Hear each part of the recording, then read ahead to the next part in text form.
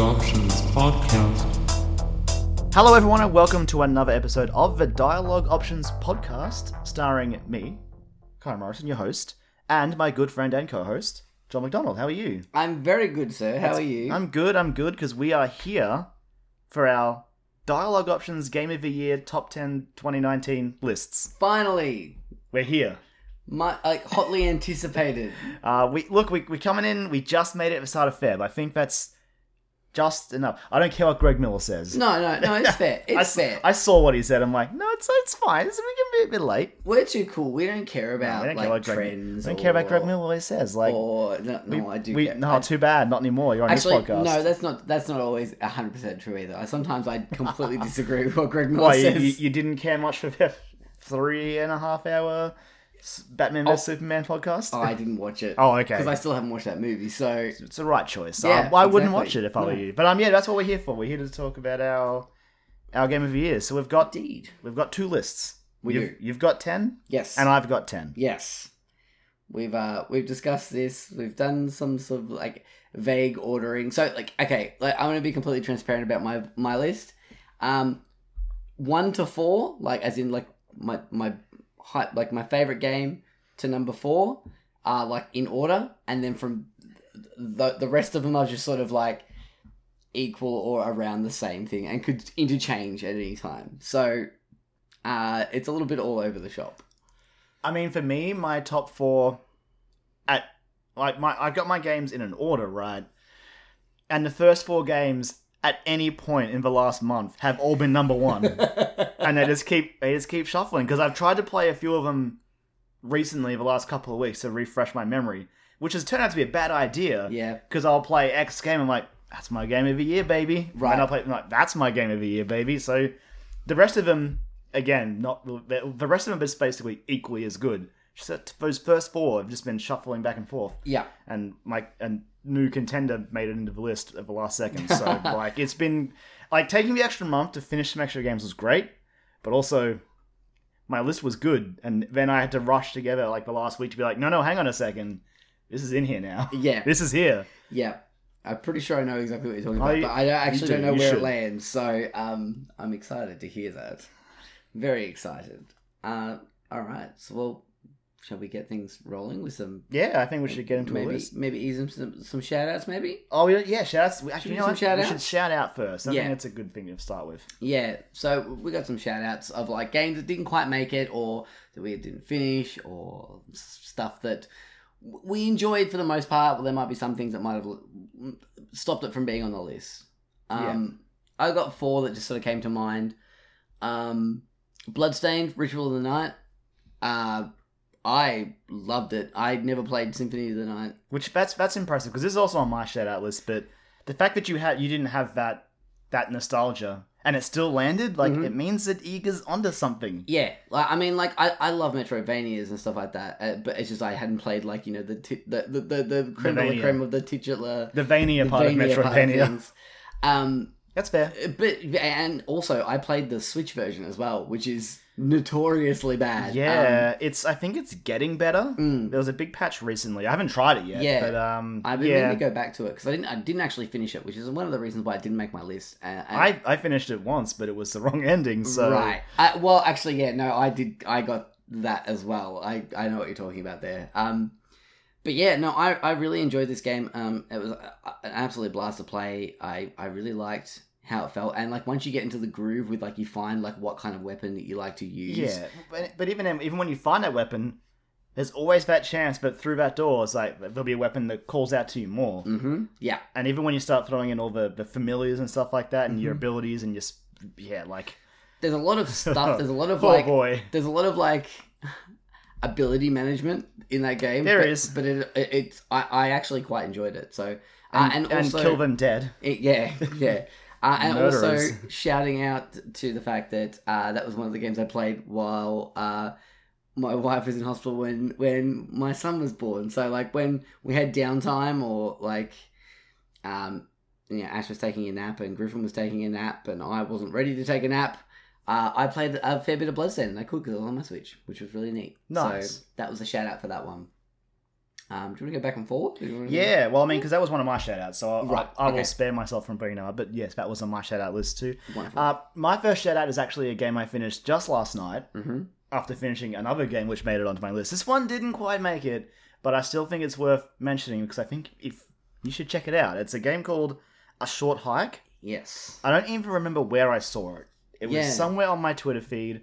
I know Kyle Bossman from Easy Allies was streaming it at one point. Mhm. I don't think that's where I heard about it. But either way, I definitely remember seeing someone describe it as like Animal Crossing meets...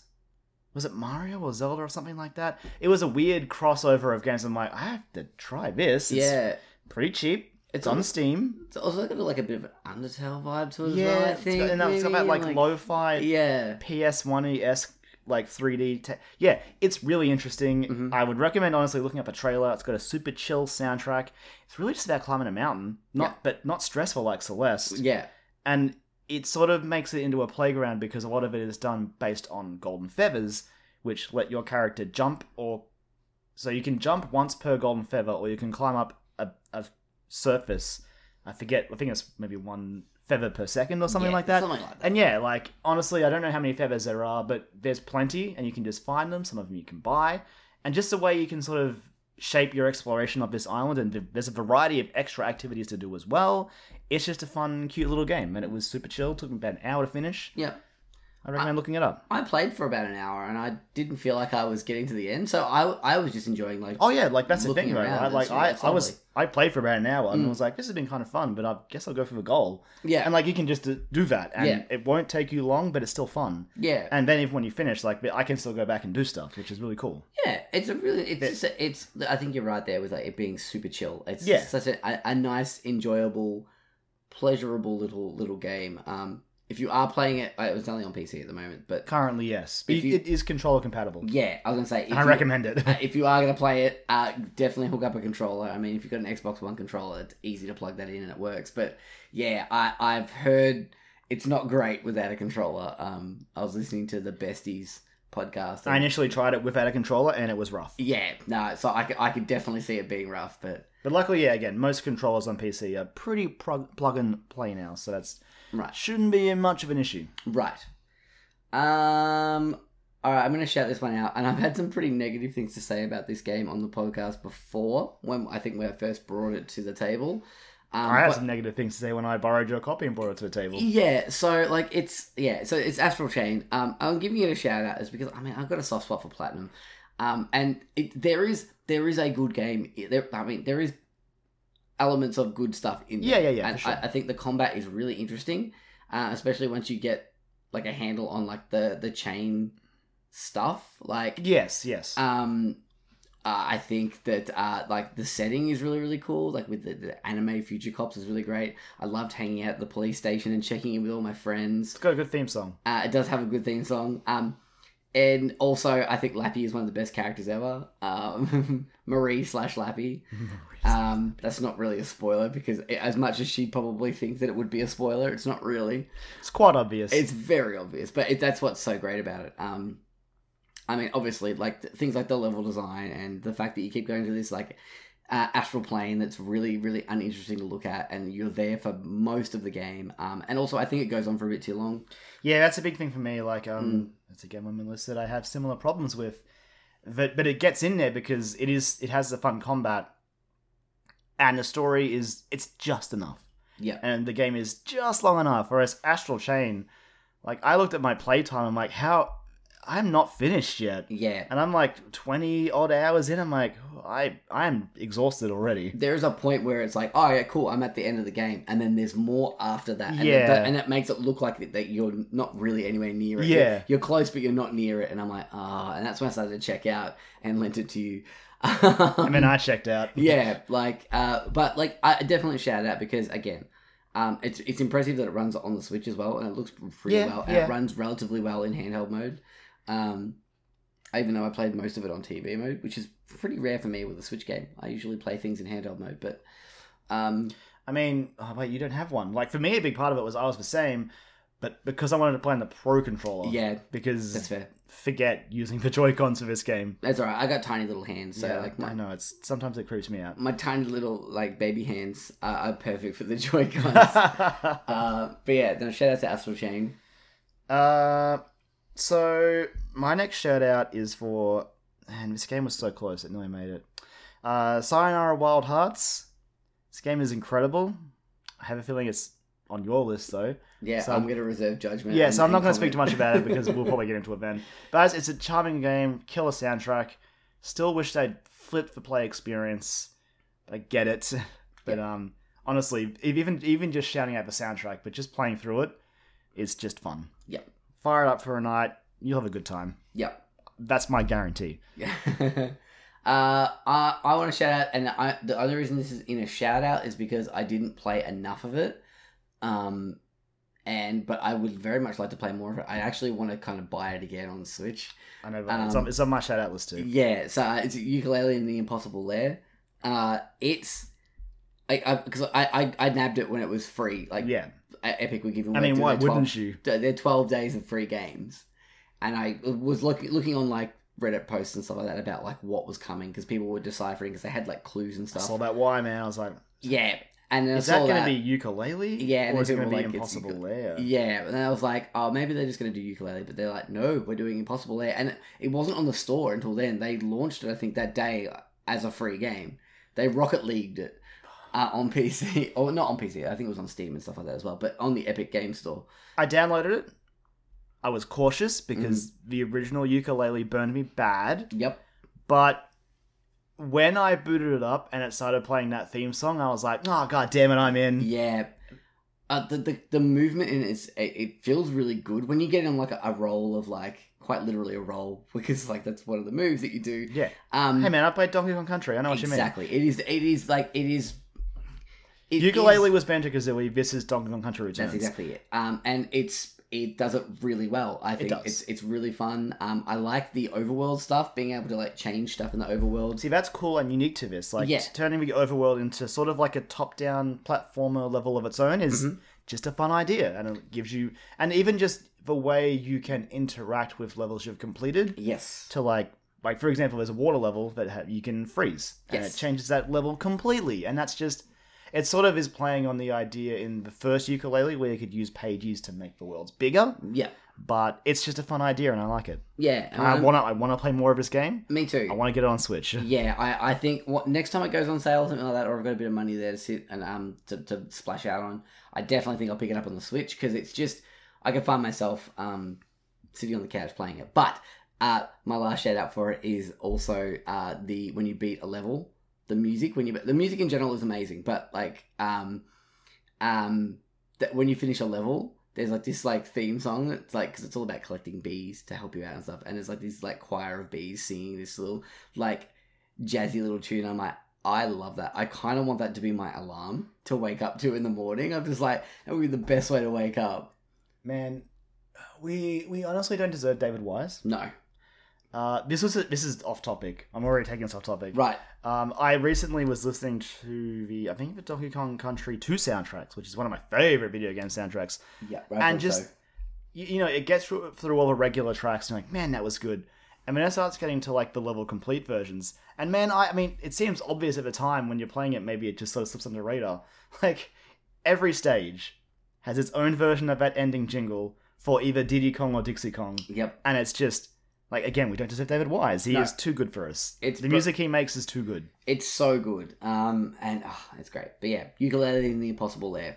Shout out. So my next shout out, again, I won't speak too much because it's on your list. Mm-hmm. And that is Cadence of Hyrule. Yeah. Now, this one is actually special because you told me ages ago to play Crypt of the Necrodancer.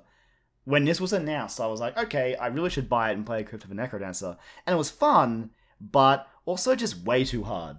And I was just I bounced off it because of that. Like I got into the second zone, I think, and was like, look, this soundtrack is killer. And I listened to it on Spotify to this day. Mm-hmm. But it was just I died too much, and because it's a roguelike, it's like, cool, back to the very start. I'm like, yeah, I'm kind of done. But Cadence of Hyrule though, that gets rid of that problem. because now it's a Zelda game, right? Mm-hmm. Where the overworld is the overworld, and you're free to explore that, go for the rhythm stuff, blah blah blah. And then the dungeons, some of those, I'm not sure if the main dungeons are random. I know the little caves often are, but are the main dungeons? Oh, I can't remember. Either way, even if they are, it worked. I think elements of them are. Oh, so yeah, the so like entrance hall, Diablo 3 the sort of. main puzzle of them. Like, Where there's chunks that have to be there, but yeah. Like Diablo 3. Absolutely. But anyway, like, much like, Sayonara, like, the soundtrack in this game, so good. Love it. Love those Zelda remixes. Shout out to that game for being so good.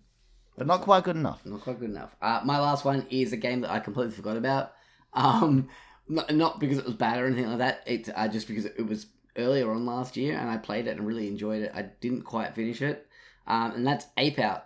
Ape Out was a lot of fun, and again, if we're talking about music, there's a bit of a theme running with these at the moment. But the thing that makes that game, I mean, it is just a top-down twin stick brawler, I guess, not really a shooter. Yeah, I see what you mean. With a really visually striking art style, but the way that the soundtrack interacts with how you're playing is fucking brilliant, and I really love that, and it really adds to like the primal nature of it, I guess. It was a free game over Epic on Christmas. I'm pretty sure. I missed it. Yeah, I'm a bit bummed. It's worth a play. I played it on Switch and I really enjoyed it. Like I said, visual art style is amazing.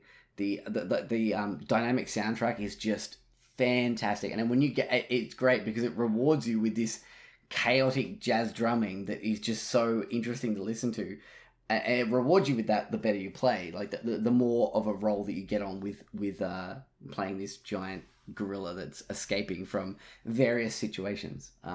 That's my last shout out. I'm all out of shout outs too. Alright, cool. I think it's list time. It's list time. Alright, who's going first? who wants to go first? I mean, we've already mentioned two of mine. So you want to go first? I'll go first. All right. Are we going top to bottom or bottom? I guess it's not in any particular order. I'm going bottom to top. That's that is the correct way to do a list. Exactly. I'm going to finish like, with... why would you start with the best? You know... You got to build up. You got to build up. Save up for your dessert. It's fine. And I think we're just going to do like a little bit... when we talk about each game, we're just going to do a little bit of... Oh, yeah, like a little blurb. Spiel. Yeah. For sure. Bashed out some words about each of them. But starting at number 10, again, from 5 to 10, no real particular order with those 6 games. But at number 10 is Borderlands 3. I would never have thought that Borderlands 3 would be this low on a list of mine, but it says something about the year. But it's Borderlands. What more? This is what I've written anyway. It's Borderlands. What more can I say? This is more of the same, and I was absolutely into it. The quality of life improvements and updates to gameplay are welcomed, but above all, it was nice to come back to these characters that I have grown to love. Yes, its humor is a bit on the dated side at times. Yes, it's more shooting and looting, but whether it be with friends or going it alone, Pandora and its surrounding planets still have a place in my heart. And I just, it's more Borderlands. It is true. It is more Borderlands. I need to go back to it and tick off a few more of those like side quests that I missed and just really get a bit more exploration, because I did sort of rush it towards the end because of Death Stranding, but it was imminent. It was. And honestly, there's a lot of game in Borderlands 3, but yeah, it's cool that you can go back. A lot of the post-game, the missions you don't do as you're going, they have a cool way to make them fun at the end, which yes. I told you about and I wish I'd known. Yeah, and incentivize you to go back to it, yeah. On the flip side, I finished and was like, there's no point, I'm done, which sucks. It's a bummer, but yeah, cool. And post-launch support for it's been really good as well, but coming in at number 9, of no particular order of these games, is... coming in number 9 in no particular order. Yeah, I've got them listed this way, that's how we're doing it. I did put some thought into it, but it's like they could change. Is the aforementioned Cadence of Hyrule. Crypto the Necrodancer is a game that is firmly in my wheelhouse. A rhythm-based dungeon crawling roguelike, what more could I ask for? So the combination of that formula with an existing franchise like The Legend of Zelda proves for a winning team. Plus, a rhythm game is only as good as its music, and Cadence of Hyrule has a plethora of instantly recognizable songs that have been lovingly remixed for this adventure. This is a must-play for Switch owners, and it also sets a fantastic precedent for big companies like Nintendo to give indies a chance with one of their beloved franchises. I did a bit of a stream of consciousness typing while I was typing this out, and there's some really bad typos. Yeah. So man, Cadence of Hyrule was a gateway drug, right? Yeah. Because when I heard the main menu theme, which is like the super lo-fi like Zelda theme, that was it. I've got like 3 video game lo-fi playlists on Spotify that I just listen to now. Yeah. And it's fantastic. I love it.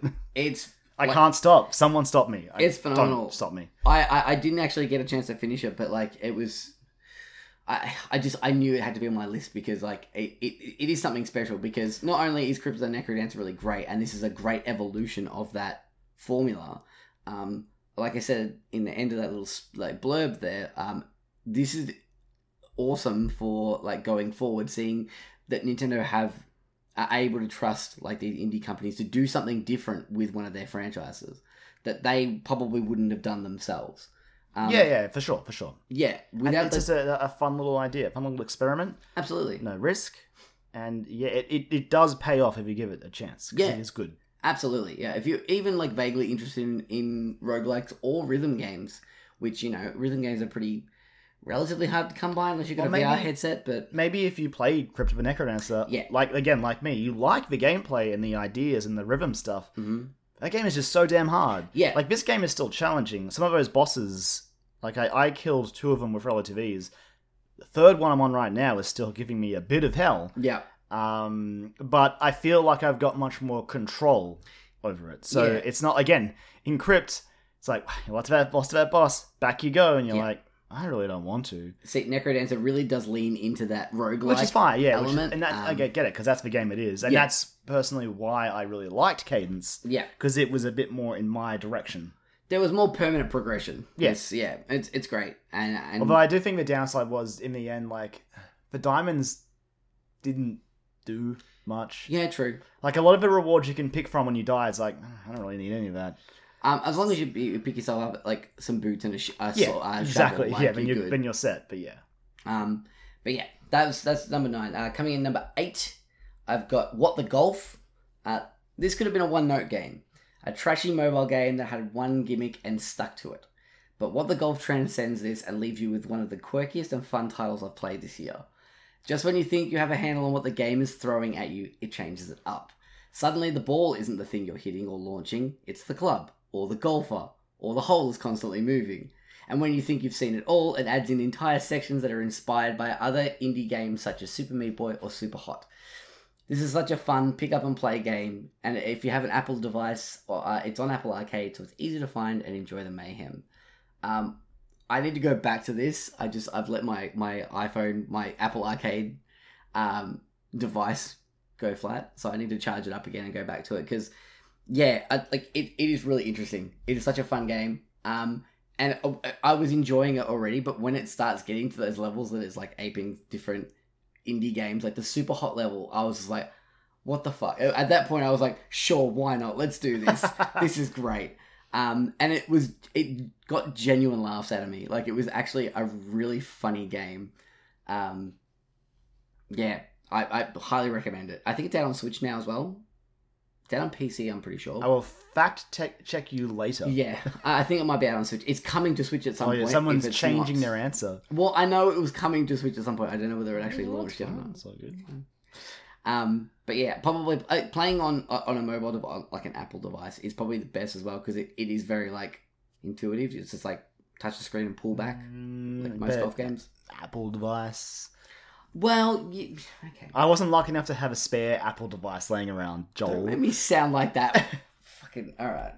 Well, I mean, I have an old Apple device, but it's like an iPhone 4. yeah, okay. And I'm like, that's how long my Switch has been, so I have no hope. Yeah. Which it honestly makes me sad, because Apple Arcade sounds cool, Yeah. but it's not for me. It's pretty cool. It's slowed down a little bit now, but that's a topic for another day. Not as much as Stadia. That's also another topic. That's another topic. That's another topic that I could not care less about. Coming in at number... Oh, I've lost my numbers. 7. Number 7. Sayonara Wild Hearts, as you mentioned before. A story of a woman down on her luck, unlucky in love, and feeling lost, being empowered by a goddess to fight those negative thoughts and stand on her own 2 feet again to move on. Sayonara Wild Hearts is labelled as a playable pop album, and this is mostly true. Each stage is a new track, and you control our heroine through some magical iterations of challenges and past loves in her life.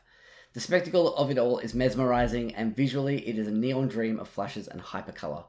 A pop album is nothing without catchy pop tunes, and the soundtrack is constantly one that I throw on my commute to and from work. Take an hour, sit down, and enjoy Sayonara Wild Hearts. Your ears will thank you later. I don't know how many times I've listened to Begin Again. Yeah, right. It's just such a banger of a tune. It's fantastic. Even the last song as well, like The one that's got like all of them. Yeah, like also a good song. The crescendo song. The album is on Spotify. Mm-hmm. It's very, very, very good. I love this. Because like all the stages are pretty fun, but they're also just long enough. Yep, yeah. Like each track, quote unquote track, is like 2.5 minutes long. It's not super long. So like the ideas never stick around long enough to annoy you. Yep. It's just a fun little ride. Yeah. And you're 100% right. I think the option to play it as one whole album being an unlockable at the end of the game is a pretty bad move. But I just think it was the best way to play it, personally. yeah. And also controlling it on like a touchscreen, because I played this on Apple Arcade as well.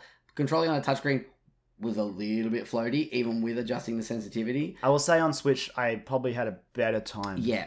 On the joystick. Probably would like to play it again, either like hooking up a controller to my Apple device or picking it up again.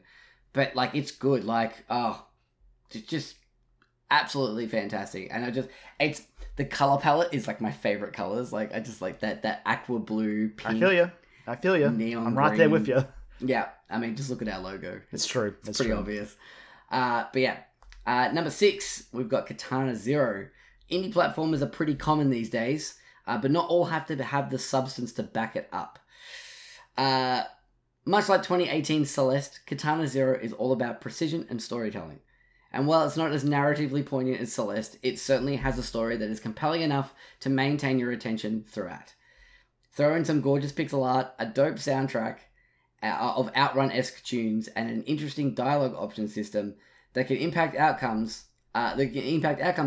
Katana Zero is a tight, tense, and a joy from start to finish. Book an appointment with your psych, relax, and don't forget to take your meds. If you play Katana Zero, that last line will probably make a little bit more sense. But like, I loved this game. It is just like it's like a 2D side-scrolling Hotline Miami in a way, but it also has this sort of like really interesting storyline, and the way that it dishes that out, apart from just like straight narrative storytelling, is in between stages you go and visit a psychologist to talk out your problems, and any dialogue option I know I keep saying it, but I'm just saying it. I get it. It happens. It's unavoidable. It's out. we chose this name for ourselves. We have to deal with. Yep. Cross to bear. Exactly. Yeah. So like any conversation choice that you get in the game, you can interrupt and just say, "No, I'm not interested." But that can actually have impact on the game later on. Not a whole lot, but it can actually like interesting sort of shape your character a little bit. That's cool. That's cool. It gives you some sort of agency, which is it's a cool idea. It's great. And when we finally got it in Australia, because there was that's right. I forgot about that. It got quote unquote delayed because it got banned here because of I'm pretty sure drug use. Probably drug use. Yeah. It's the classifications board. I'm pretty sure it was drug use. Usually one of two things. It's all about like taking your meds. Like the meds play a part in the narrative as well, without saying anything else. But yeah, Katana Zero, big thumbs up. Number 5. Getting ahead of yourself there, Joel. Getting ahead of yourself. Number 5 is Star Wars Jedi Fallen Order. Star Wars games, or at least good ones, have been lacking lately. EA have had a tough time putting out something to appeal to the masses, but also rake in the dollars. Fallen Order feels like a last-ditched attempt to make something of value with the license, and Respawn has turned out a fantastic narrative with solid gameplay and some fun new ideas to the series. This is the Star Wars game I've been waiting for since finishing up my time with Kyle Katarn in the Jedi Knight games. It's definitely not perfect, but it is a good start. And for Respawn's first attempt at something other than a first-person shooter, it's a good sign that this is a studio that has the clout to really impress going forward. Can't believe Kyle Katarn gets a shout out in a blurb. Fuck yeah. But not poor Cal. Nothing for Cal. I mean, what in the discussion Nothing now, for we'll talk beating. about... It's too late. We'll talk Sorry, about Cal. He's a very interesting character, I think. He is. The story was my favourite part of this game. Yeah, for sure. This is actually a good point, because, sadly this game did not make my list. Mm-hmm. I had fun with it, but just in the end, especially, the last half an hour, Jesus Christ. You haven't finished yet, have you? No. I was able to talk with Brod about it today, because I loved it. I loved like the last half an hour of this game, like, make that my Star Wars game. Where I'm at in this, like, the place that I'm at the moment is very, very cool. And yes, very cool. There's a lot of cool stuff in this game. And the story, like I said, was easily my favorite part of it. It was good in... Is it too mean to say that in 2019 I'm glad I had a good Star Wars story? I mean... We got 2, I guess. Yeah. Leave that to interpretation. Yeah. Yeah, actually, that's a good point. Let's just leave it at that. Yeah, look, and again, like I said, it's definitely not perfect. It is rough around the edges and sometimes in the middle a little bit. Like, it's... Especially when suddenly that person that was charging at you like, haha, I dodged you. They're like, actually, I curved. Yeah, That's not fair. No.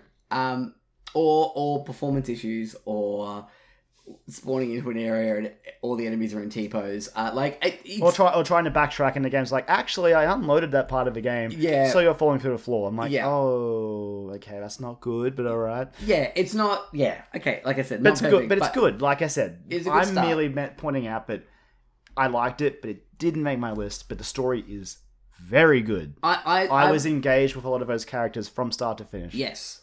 I would really I think like mentioning the fact that, this is something different for Respawn. Respawn are absolutely. A studio that make first person shooters. Like that's their... For the most part, you're like, this is a very different game. Until you're wall running, you're like, okay, that's Titanfall 2. Yeah, 100%. Yeah, like right there, that's Titanfall 2. Movement, I see you there. But I'm totally okay with that, because that's one thing that Respawn do really well is movement throughout stages is really, really fun. That's why I love Titanfall. It is so much fun to run around those environments. 7.8, too many slides. Look, you're not wrong. But yeah, I'm looking forward. I think whatever the next Jedi game. I'm excited for the sequel. I think they were actually out of the financials recently. Like they've upped their forecast, because I think it sold like 6 to 8 million. They're like, we can sell more of this. Yeah. So I think EA is quite clearly happy with it. I know I don't want to say I know. I'm 99% sure I've seen people saying that they're like, sequel, let's go. Yeah. So I'm excited. I'd be very surprised if they didn't do a sequel. I mean, EA finally got a Star Wars game win. They got to roll with it, right? Right, exactly. Yeah, they've finally done something with the fucking license. But also, shout out to Respawn for having a pretty damn good year in 2019. Not even just like this generation. Honestly, Titanfall 1 was last gen, but Titanfall 2. Apex Legends, and now Jedi Fallen Order. Those are 3 pretty good games. Titanfall 1 was this gen. It was cross-gen, wasn't it? No, it might have been, but it was a launch title for Xbox One. I guess if it is this gen, it counts. But because that was a game that had promise, but you could see what was missing. So then Titanfall 2, they're like, hey, here's a campaign. Let's add it. Yeah. Perfect. There you go. That's what it needed. The campaign is one of my favourite shooter campaigns that I've played. Respawn had a good gen. Yeah, absolutely. All right, so... Now we're into, these are actually in order, okay? So number 4. We've got an order now. Number 4, okay? We've done with the willy-nilly nature. We're on 4, are we? I think we're on 4. Let me look. Yes, okay. Number 4. Just double checking. All right. Double checking? It's all right. If you're saying we're in order now, it's like, gotta make sure the numbers are right. Yeah, all right. So number 4, coming in, number 4, with a bullet, quite literally, The Division 2. I was not into the first Division game. I played the beta for the Division 2 and was left feeling like it wasn't something I was going to be into.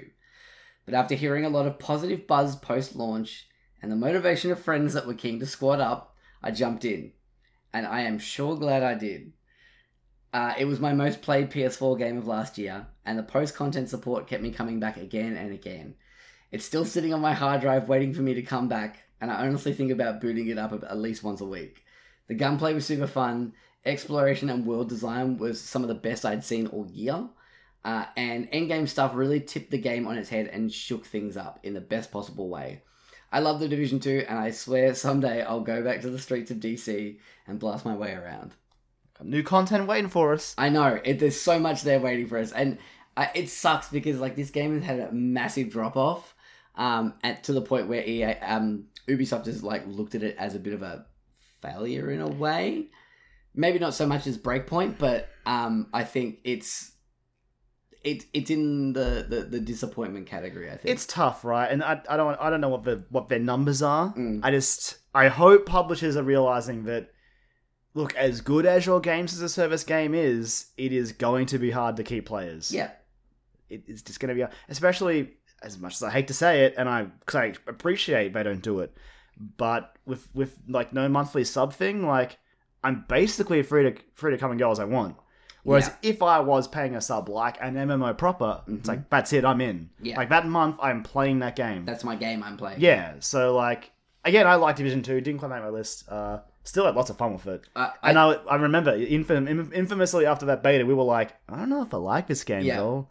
And then subsequently, I remember like having the conversation where you were like, you messaged me like, Division 2 is going for $59 at the moment. And I was like, ooh, I'm tempted. And I thought about it all night at work that night.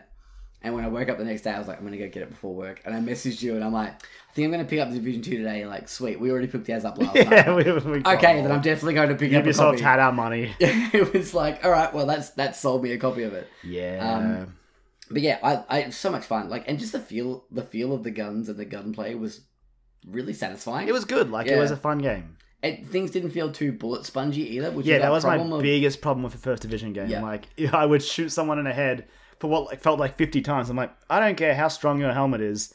I put 50 bullets in it. Yeah, exactly. You're dead. This one was much better. And it went both ways, which I liked as well, because you were also quite vulnerable yourself. Yeah. It was fun. I liked it. It's a really good game, and all the tech stuff that you have is really fun to play with, all the gadgets and things. All right, number 3. Slay the Spire. Oh boy. It's another roguelike, but I cannot stress enough how much I love this game.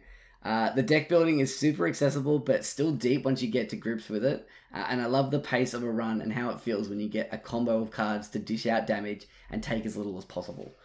It is perfect for the Switch, which is what I played it on. And it is well on its way to taking the place of Gungeon as my go-to game when I just want to hack away at something while watching a podcast. If you like roguelikes, this is an essential to your library. A good friend of ours, Ben, mentioned this game to me.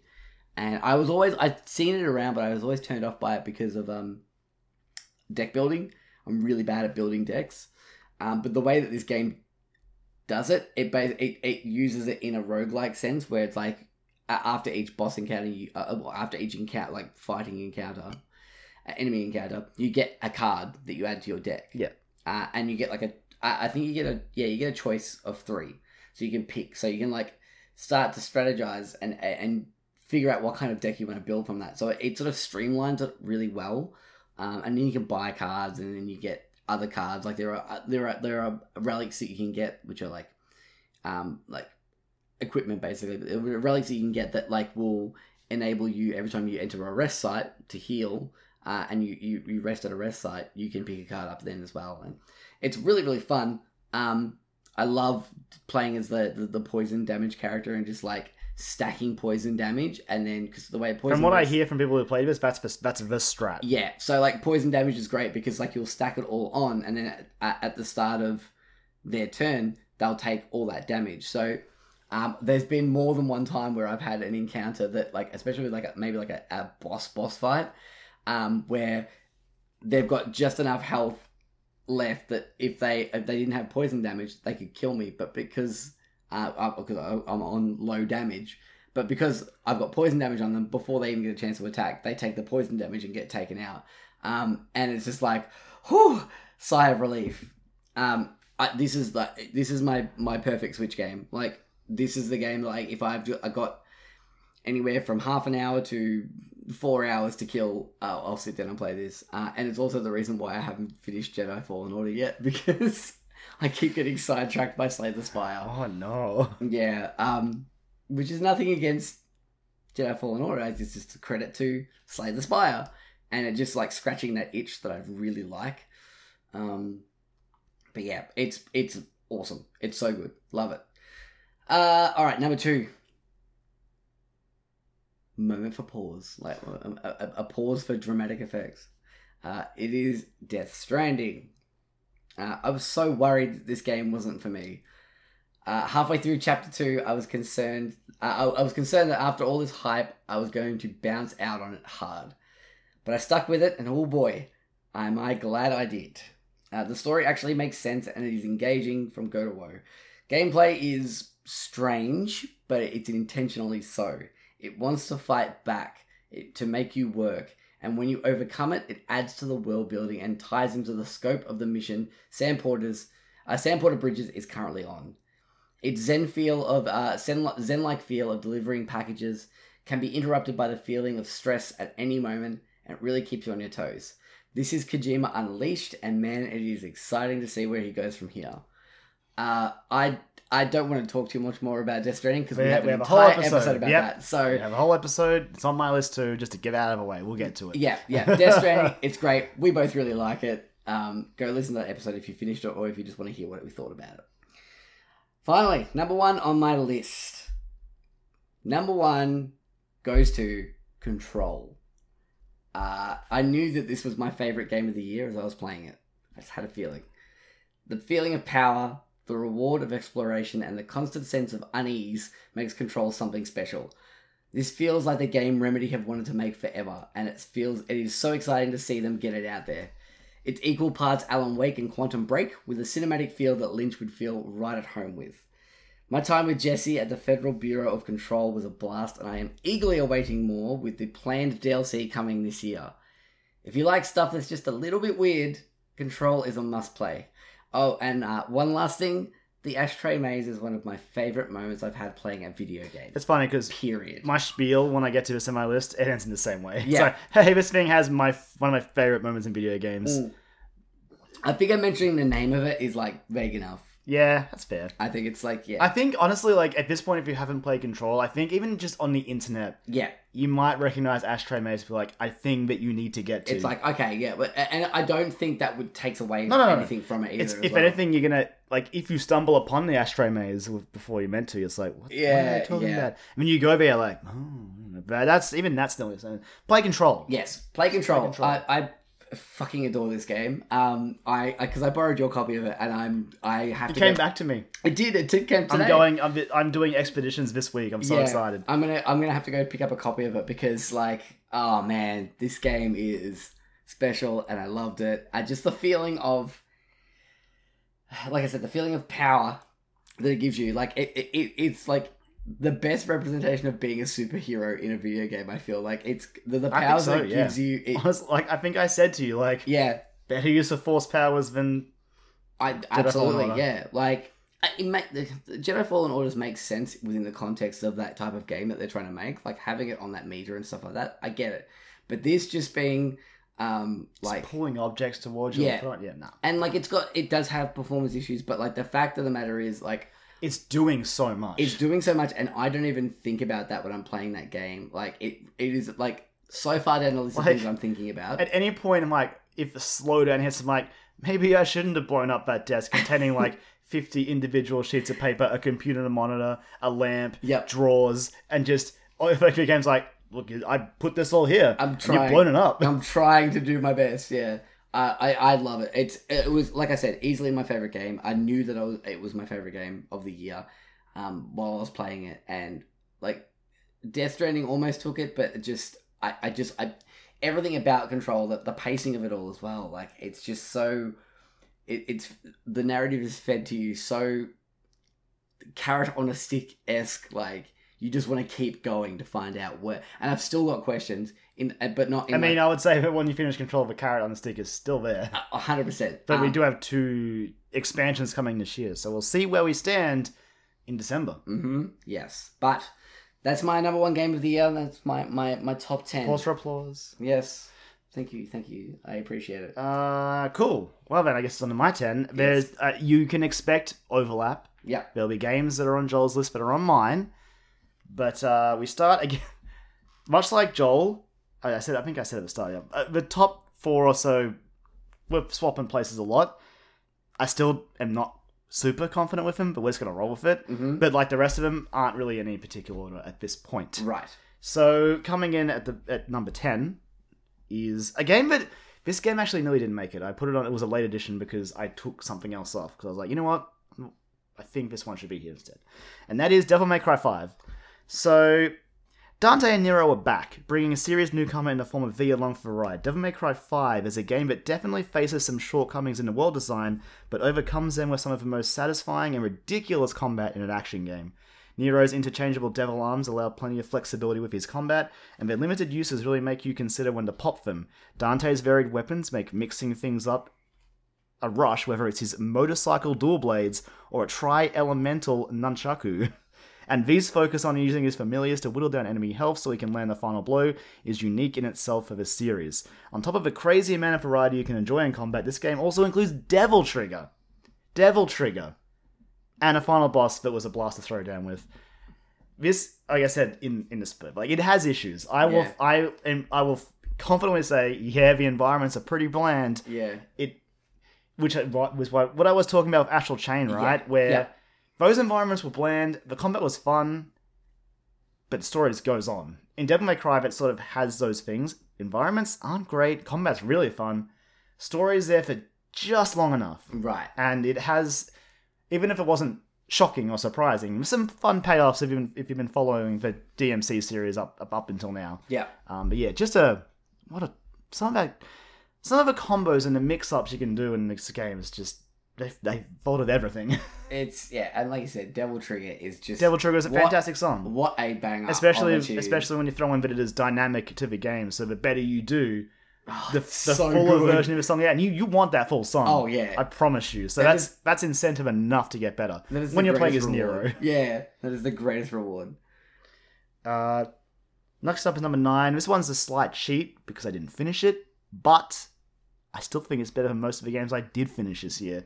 And there's Outer Wilds. Outer Wilds is a game that has been in development for a long time, and I'll be completely honest, I haven't finished it yet. Having said that, though, I'm still confident that this is easily one of the best games I've played this year. The game boasts what is essentially a functional solar system that tasks players with solving its mystery. Along the way, you'll learn that you don't acquire power-ups or abilities to progress, but instead broaden your understandings and knowledge of the world and its rules. The opening area will equip you with all the basic knowledge you need to face the game's more basic tasks, as you find yourself bouncing from planet to planet solving its puzzles to progress further. Each location feels unique, and on the 22-minute cycles you'll find yourself growing in confidence with every death to just go out and explore this solar system because it's so good.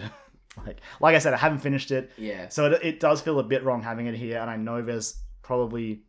I want to say I'm like 2/3 of the way through it, so I've got a little bit to go, but it's not...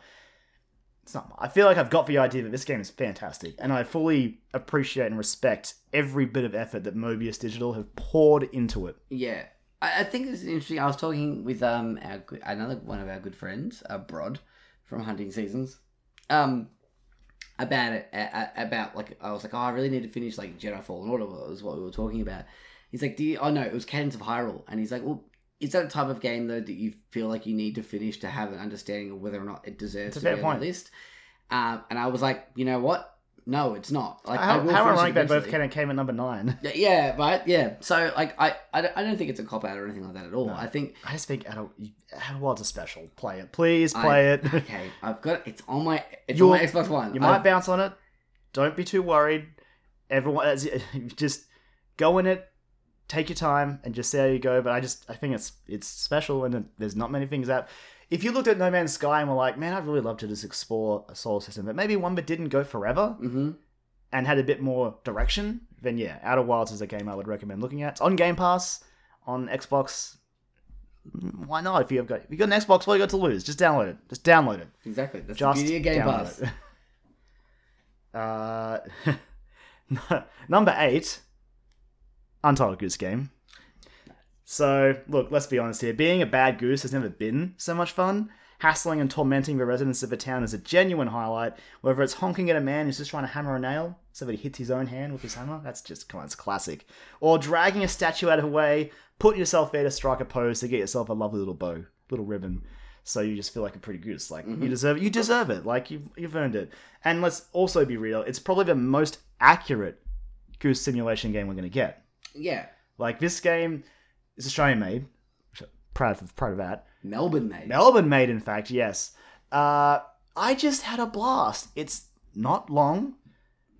The puzzles aren't hard, but just like figuring out the solutions is fun, especially just because along the way you can just be the biggest jerk. Yeah. And it's great.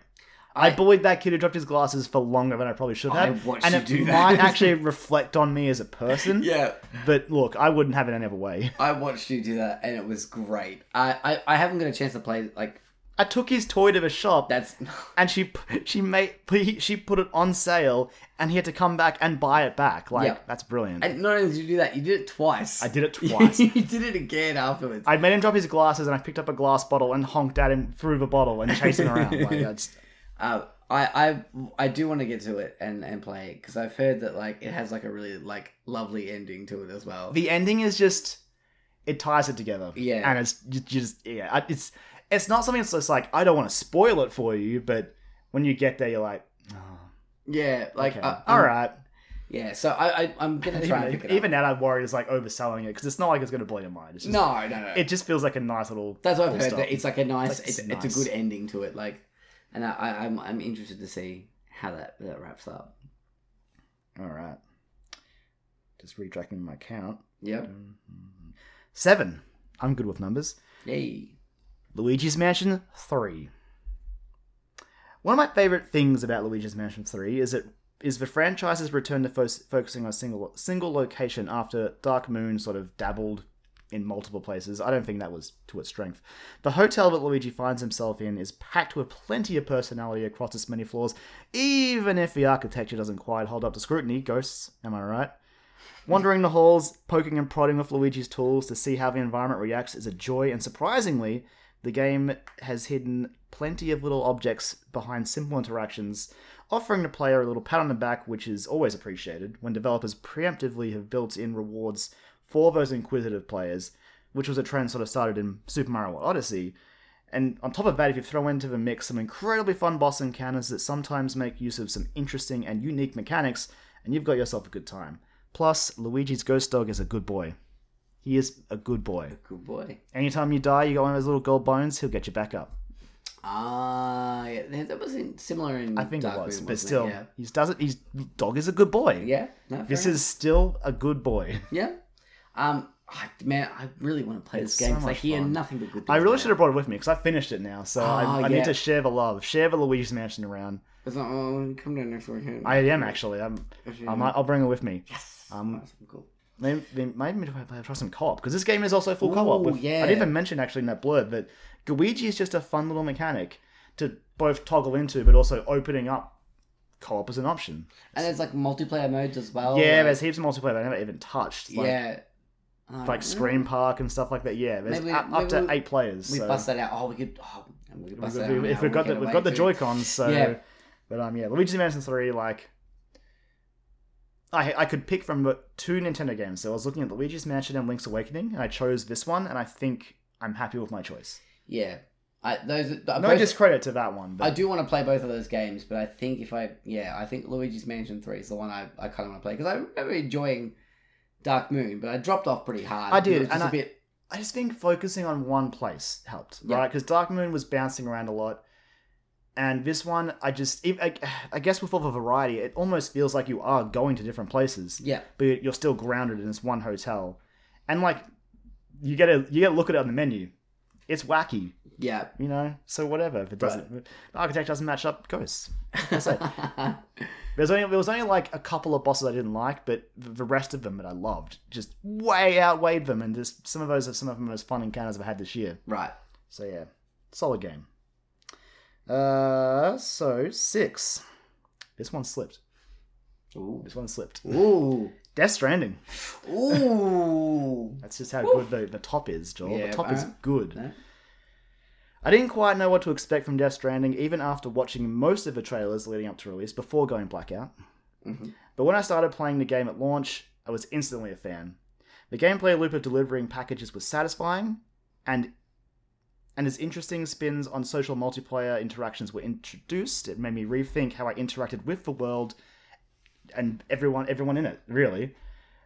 Carefully placing structures to benefit others, not only for myself, but would also do it to help others. Building roads, zip lines, other things that we won't talk about.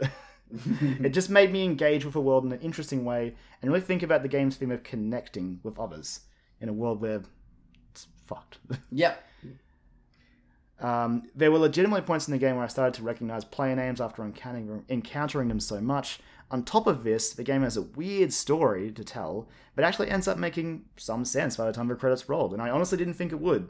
You'll probably have to spend some time in the emails and interviews to really learn some of the game's more obscure terminology, but it's largely optional in some cases, and you can get by just mostly following the story. I didn't even mention that I love the characters, but again, we talked about Death Stranding last week. 100%. Yeah. And I would be belaboring the point to be like, hey, I like these characters because I said it last week. Yeah, like I agreed. But if I did say one, Fragile. Yes. It's interesting that you said that, like, you know, when you started playing it, you were instantly hooked. Whereas me, I started playing it, I was like, in, man. I'm enjoying this, and I got to chapter 2, and I was like, oh man, I don't know if I'm feeling this. And then I saw someone post something about, like, if you're really not feeling it, but you want to keep going, get out of chapter 2 as quickly as possible. And I was like, yep, all right, cool. I did that, and then from then on, I was like, I think when we talked about Death Stranding, we wanted one quality of life update. Yes. And it patched in. Oh. So now, on the latest build of Death Stranding, when you're entering BT areas, they cut that damn freeze animation with the Audra deck. So now that will still happen, but you will not be frozen on spot doing it. Right. That's like, thank you, Kojima, thank you for team. Like, that's what I wanted. Okay, that makes sense. sense. That's good. Cool. That was 6, wasn't it? Oh boy, we're getting Yes. down. 5. You nearly made it. You nearly made it up into the echelon of the 4 games that I'm like, these are the 4 that over the last month have all been number 1 at some point. Right. This was the latest entry though. So this is Disco Elysium. Oh, really? It's really good though. But the other 4 are so good as well. I don't know, man. Yep. In a game comprised of mostly dialogue, you'd better hope you have good writing. Thankfully, Disco Elysium has it in spades. You play as a human disaster of a character tasked with solving a murder in a small town filled with political, racial, and various other issues. Along the way, you'll solve problems big and small, all while consulting various aspects of his personality and their individual positions. All of these dialogue options are decided the old-fashioned way. Dice rolls. Consulting your authority to intimidate, electrochemistry for drug questions, to less orthodox ones such as Inland Empire, for your more paranatural checks, like talking to your tie, for example. Piecing together the story using your own character build enhances the experience, leaving you with a journey well worth taking, with plenty of different ways to approach every situation, and many positive and negative consequences to go along with those different ways. I am not willing to spoil Disco Elysium. I will simply say a few things, because I think everyone should play this game. It is... They want to get it on consoles this year. I think the 2 they're looking at is PS4 and Xbox One. This game is so good. When I got a PC, it was like, it's ridiculous. Like, so I bought a pretty good PC to play Disco Elysium. I don't think it needs that good of a PC. It's not incredibly demanding, but it was the thing that I'm like, I'm playing this. Right. And this last week and a bit, I've been pulling some late nights to finish this. Partially because I wanted to finish it, and also because as you get sucked in, it's just hard to put it down. I mentioned the personality stuff with your character, which is so good. Every part of this character's psyche is a personality that you will converse with when you're making decisions. Yeah. And depending on your roles and your checks, it'll alter the dialogue. And even if you fail stuff and lock yourself out of stuff, there are usually in-world ways to resolve that situation again. Or if you put a point in, you can retry. There's a thought process thing where basically you commit thoughts and you spend in-game time to learn them, and they will just have buffs sometimes, debuffs. For example, 2 that I had that I loved. So I mentioned I was a human disaster. This character is a human disaster.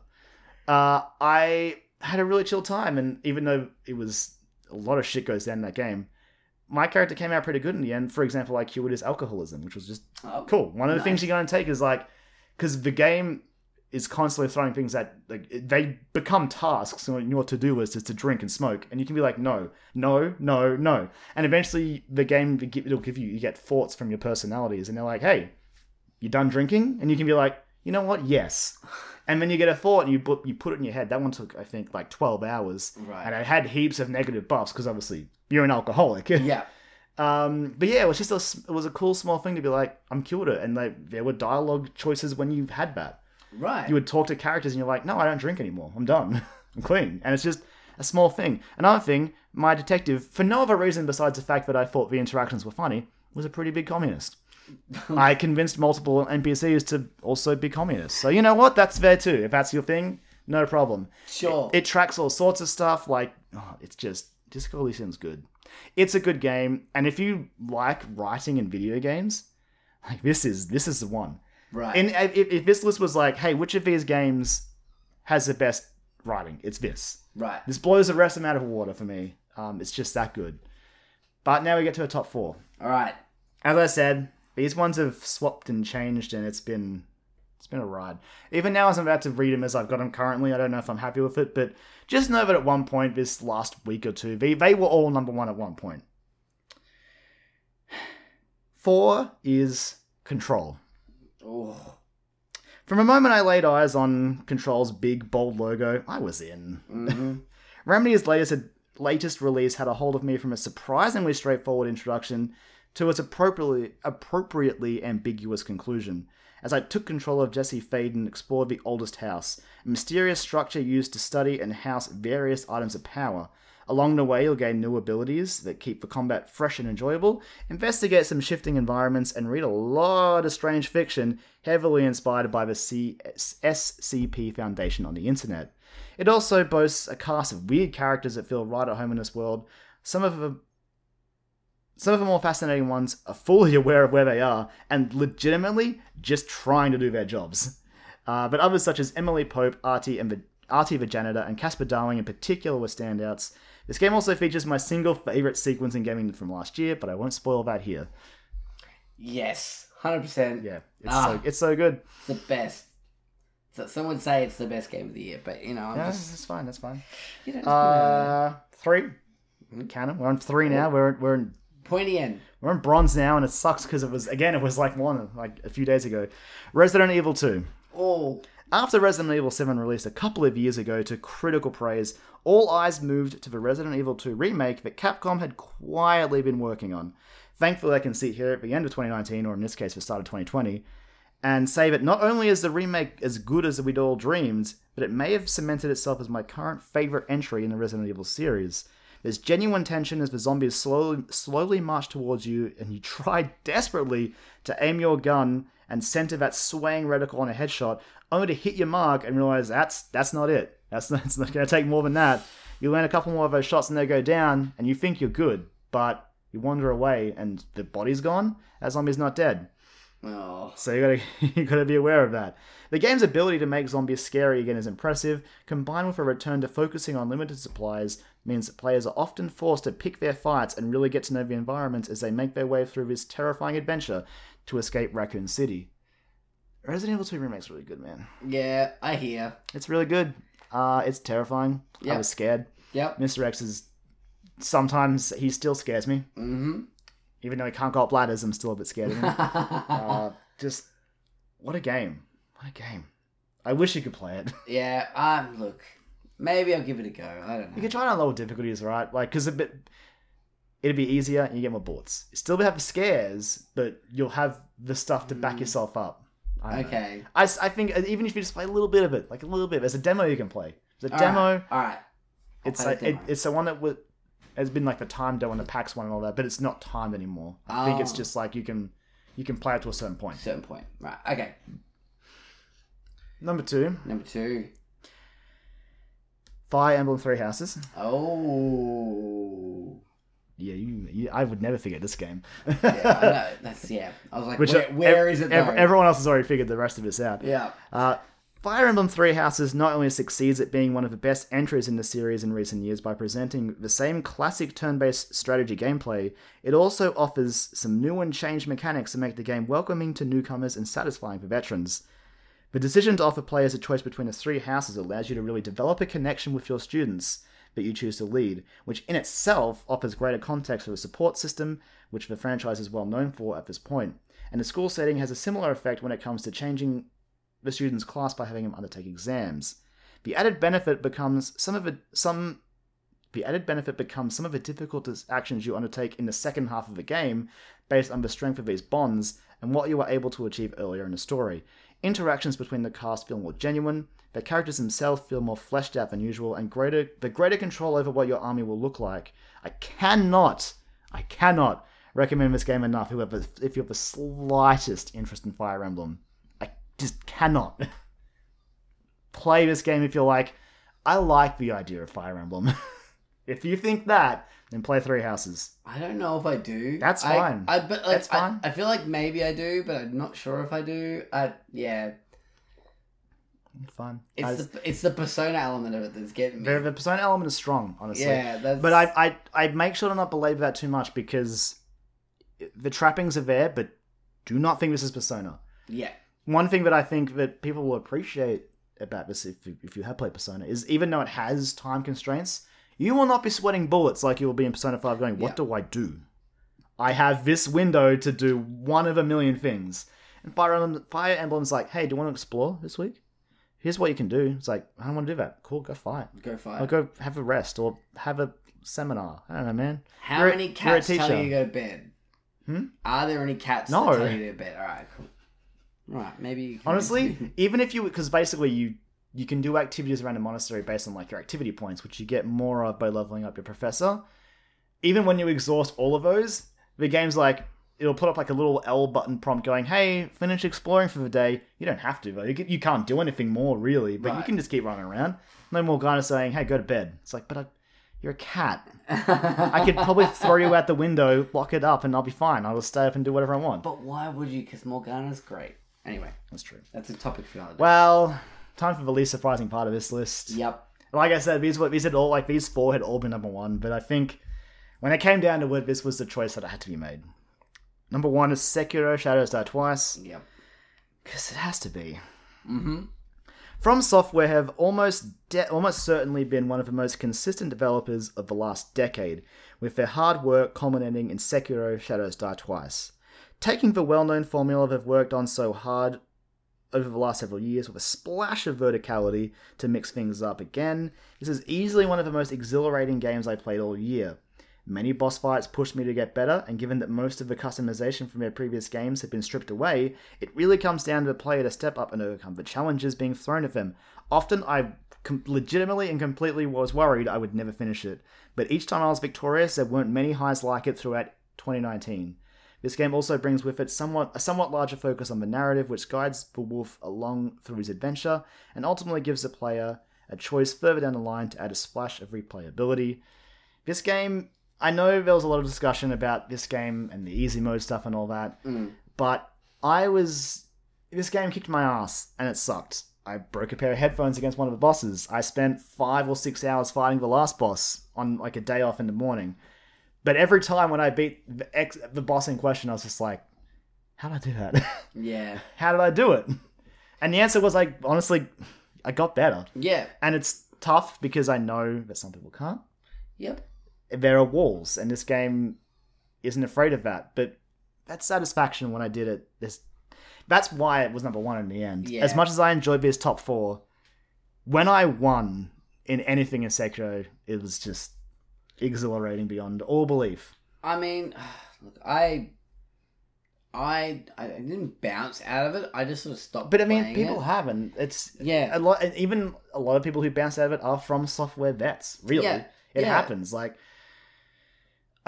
because a lot of people bring up the thing that I specifically mentioned, like stripping out a lot of the customization. Right? Yeah. There's no so much. Like, if you lost to an enemy and a boss in Dark Souls, you could go back to your inventory and be like, cool, well, I got 1 million different weapons, so Yeah. maybe I'll try this with this and chuck on these spells or stuff like that. See, and that's just not really an option here. I think I was at a point where I wasn't in the mood for a game like that. I wasn't in the mindset to sit down and play something that was just going to kick my ass. Yeah, I think it was just fair. before Griffin was born, and I'm like, no, I don't need It's this fair. now. It's completely fair. Yeah, Play Bloodstained instead. Yeah. It's not better than Sekiro, but it's fair. No, it's not. Like, I've from what I've played of both, it's not. But like it, yeah. That's what I felt like playing. So maybe down the track I'll revisit it. But it's, yeah. I mean, I think it's worthy of anyone's top. Yeah. Number one. Like it's 100%. I mean, From Software put in the work, like you said. They always put out like a solid. I don't know how they do it. I don't either. Like, and on the schedules that they do it on, it's just fucking. I mean, insane. they are bigger than they like because they blew up this gen. So like even last gen, because Dark Souls was last gen. Oh god, Dark Souls was. Yeah, they've had such a good decade, and Sekiro was just such a great way to cap it off. And I can't wait for Elden Ring. Yeah, sometimes I'm sitting down. I'm like, Elden Ring is coming. It's gonna be a game. Bloodborne 2 would sell me a PS5. I think I would put that in that echelon. I think it would almost sell me a PS5. I do believe you'll get a Bloodborne 2, just not from Software. Right. Okay. Well, but because From doesn't, it's a Sony IP, really. Yeah, true. Like From made Demon Souls. It was Sony exclusive. Sony owned that IP. But we want to do another one, but also we wanted to reach more people. So they made Dark Souls, which is a spiritual successor. In a lot of ways, there are parts of Sekiro that feel like a spiritual successor to Bloodborne. Oh, 100%. It maintains a lot of the fast-paced action and all that. And being more aggressive than short and bored, stand back and going, cool, and now I attack. Yeah. Sekiro and both Bloodborne are just like, hey, get in there. Yes. And hit them. Fight. Yeah. The one thing that that would have made, I feel like, I would love Sekiro to have had the counter damage that Bloodborne had. I think, yeah. But I guess it does have the second death, which is pretty. Yeah. Look, let's be real. It's pretty badass. Yeah, it's pretty cool. And you get a short window again against a boss when you do die. You get about, I want to say, 20 odd seconds to just sit there and go, all right, be cool.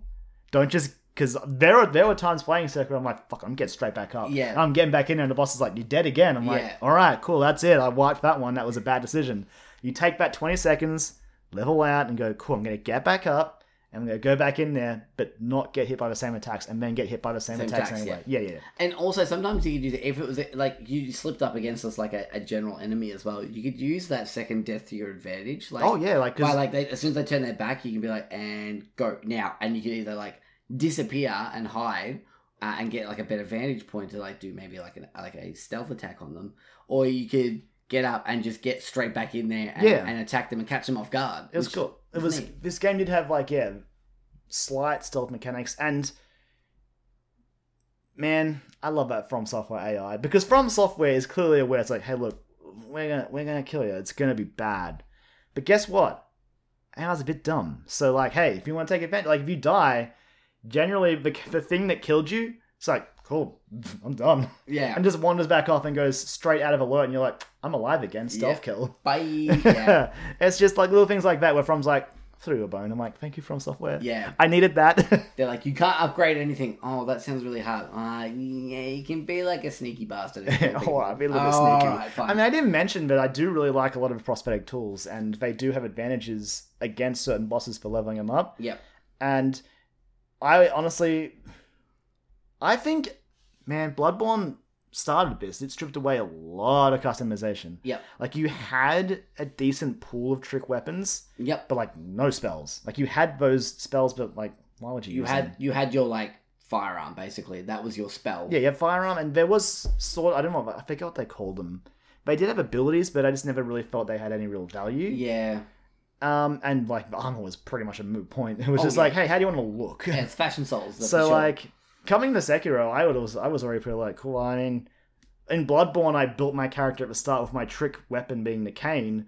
I didn't change until I got the Blades of Mercy 3/4 of the way through. Yeah. So I was the one character. Yeah. But yeah. So that was just that. I think that's why maybe Sekiro was easier for me to sort of just well, I got a sword and I got a weird arm that's got a grappling hook. It's really funny because I've been thinking about why I didn't keep playing Sekiro, and I think it was just a matter of it was at a point in my life where I was like, yeah, I'm not ready to. I don't want to play this type of game right now, so I'm just gonna not play it because Bloodborne is legitimately one of my favorite games of all time.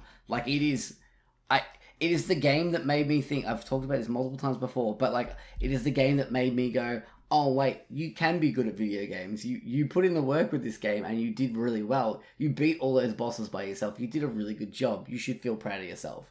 Because we tried to kick your ass, and we did, but you overcame it. And I was like, fuck yeah, this is awesome. And because of that, I've played so many other games that I probably would never have touched. So I think it was just a matter of like, I was at a point in my life where I was like, I really like playing it. So it's fair because, like, honestly, the game is hard. It does ask a lot. Like I said, I spent 5 hours on the last boss. Yep. And look, that's a significant investment for a boss. Mm-hmm. It's not even like getting through an area. It's like, hey, no, this is one encounter. In that 5 hours, I don't want to even know how many times I died, respawned, and came back in. Yep. Like, that's using both of my deaths, Yep. like, to come back in and go again. So, like, I completely get it. I just think it's cool that, I mean, I had my incredibly hard boss fight, and unlike, it wasn't like the other From Software games, I'm like, cool, that's New Game Plus, let's go again. Like, I beat Sekiro, and I was just like, I'm good. Yep. But if I do want to go back, there's another really hard boss waiting for me at the end of the other path.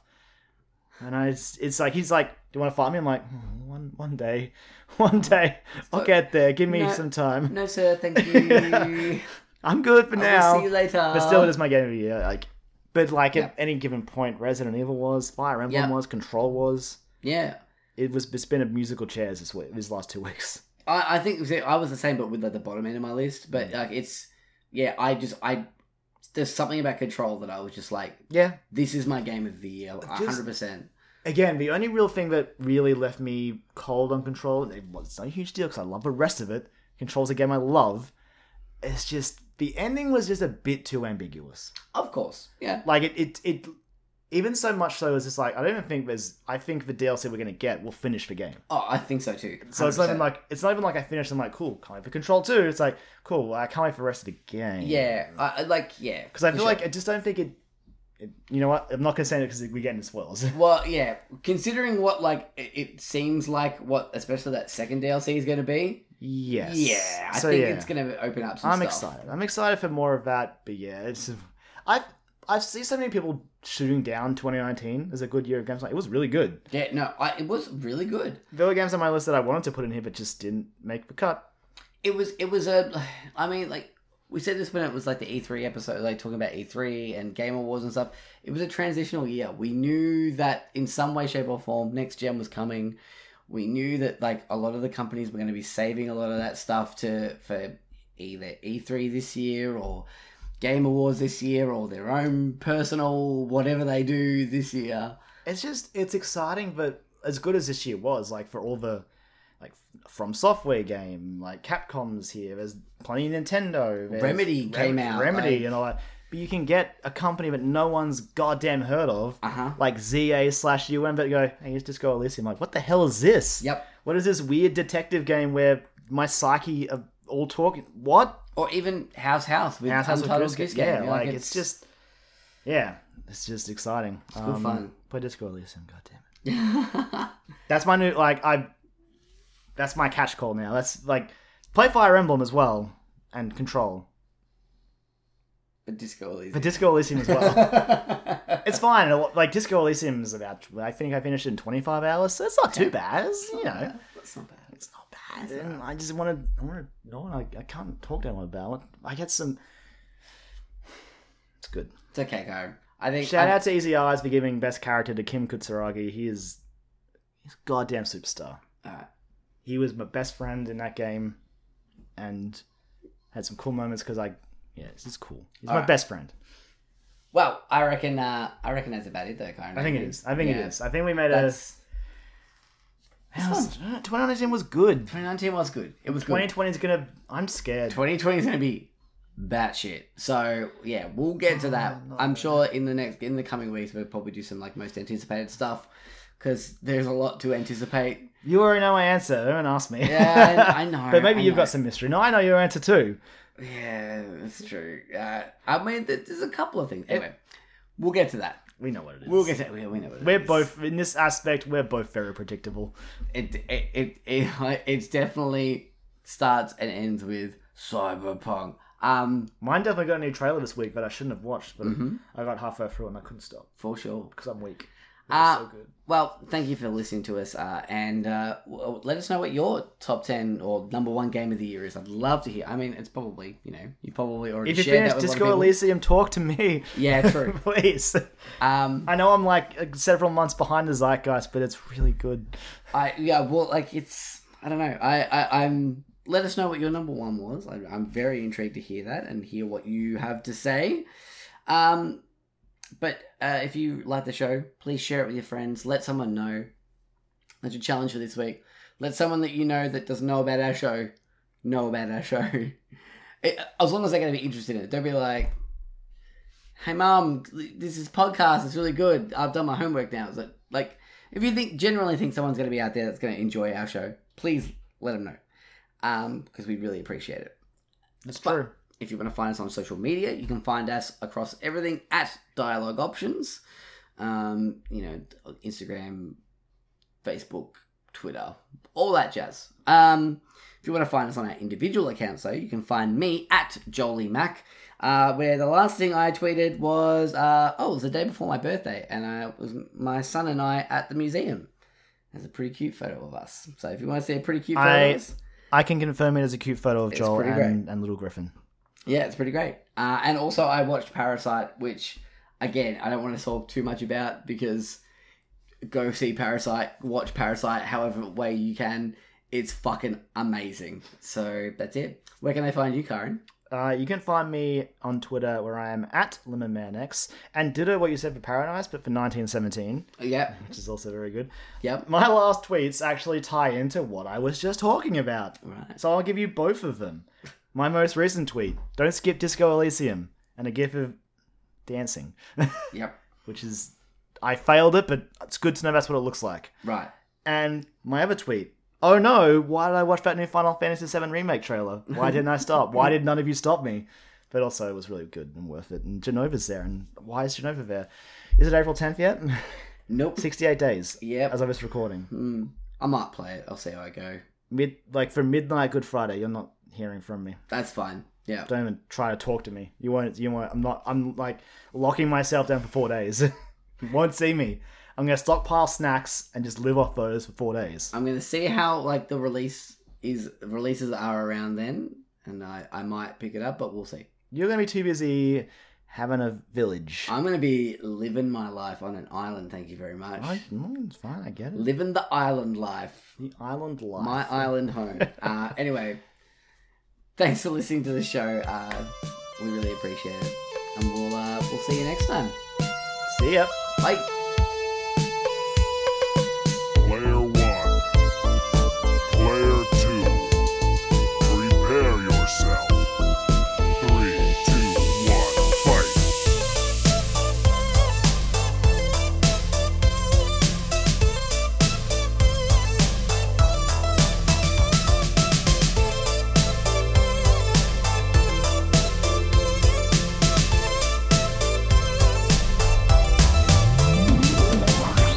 Dialogue Options Podcast.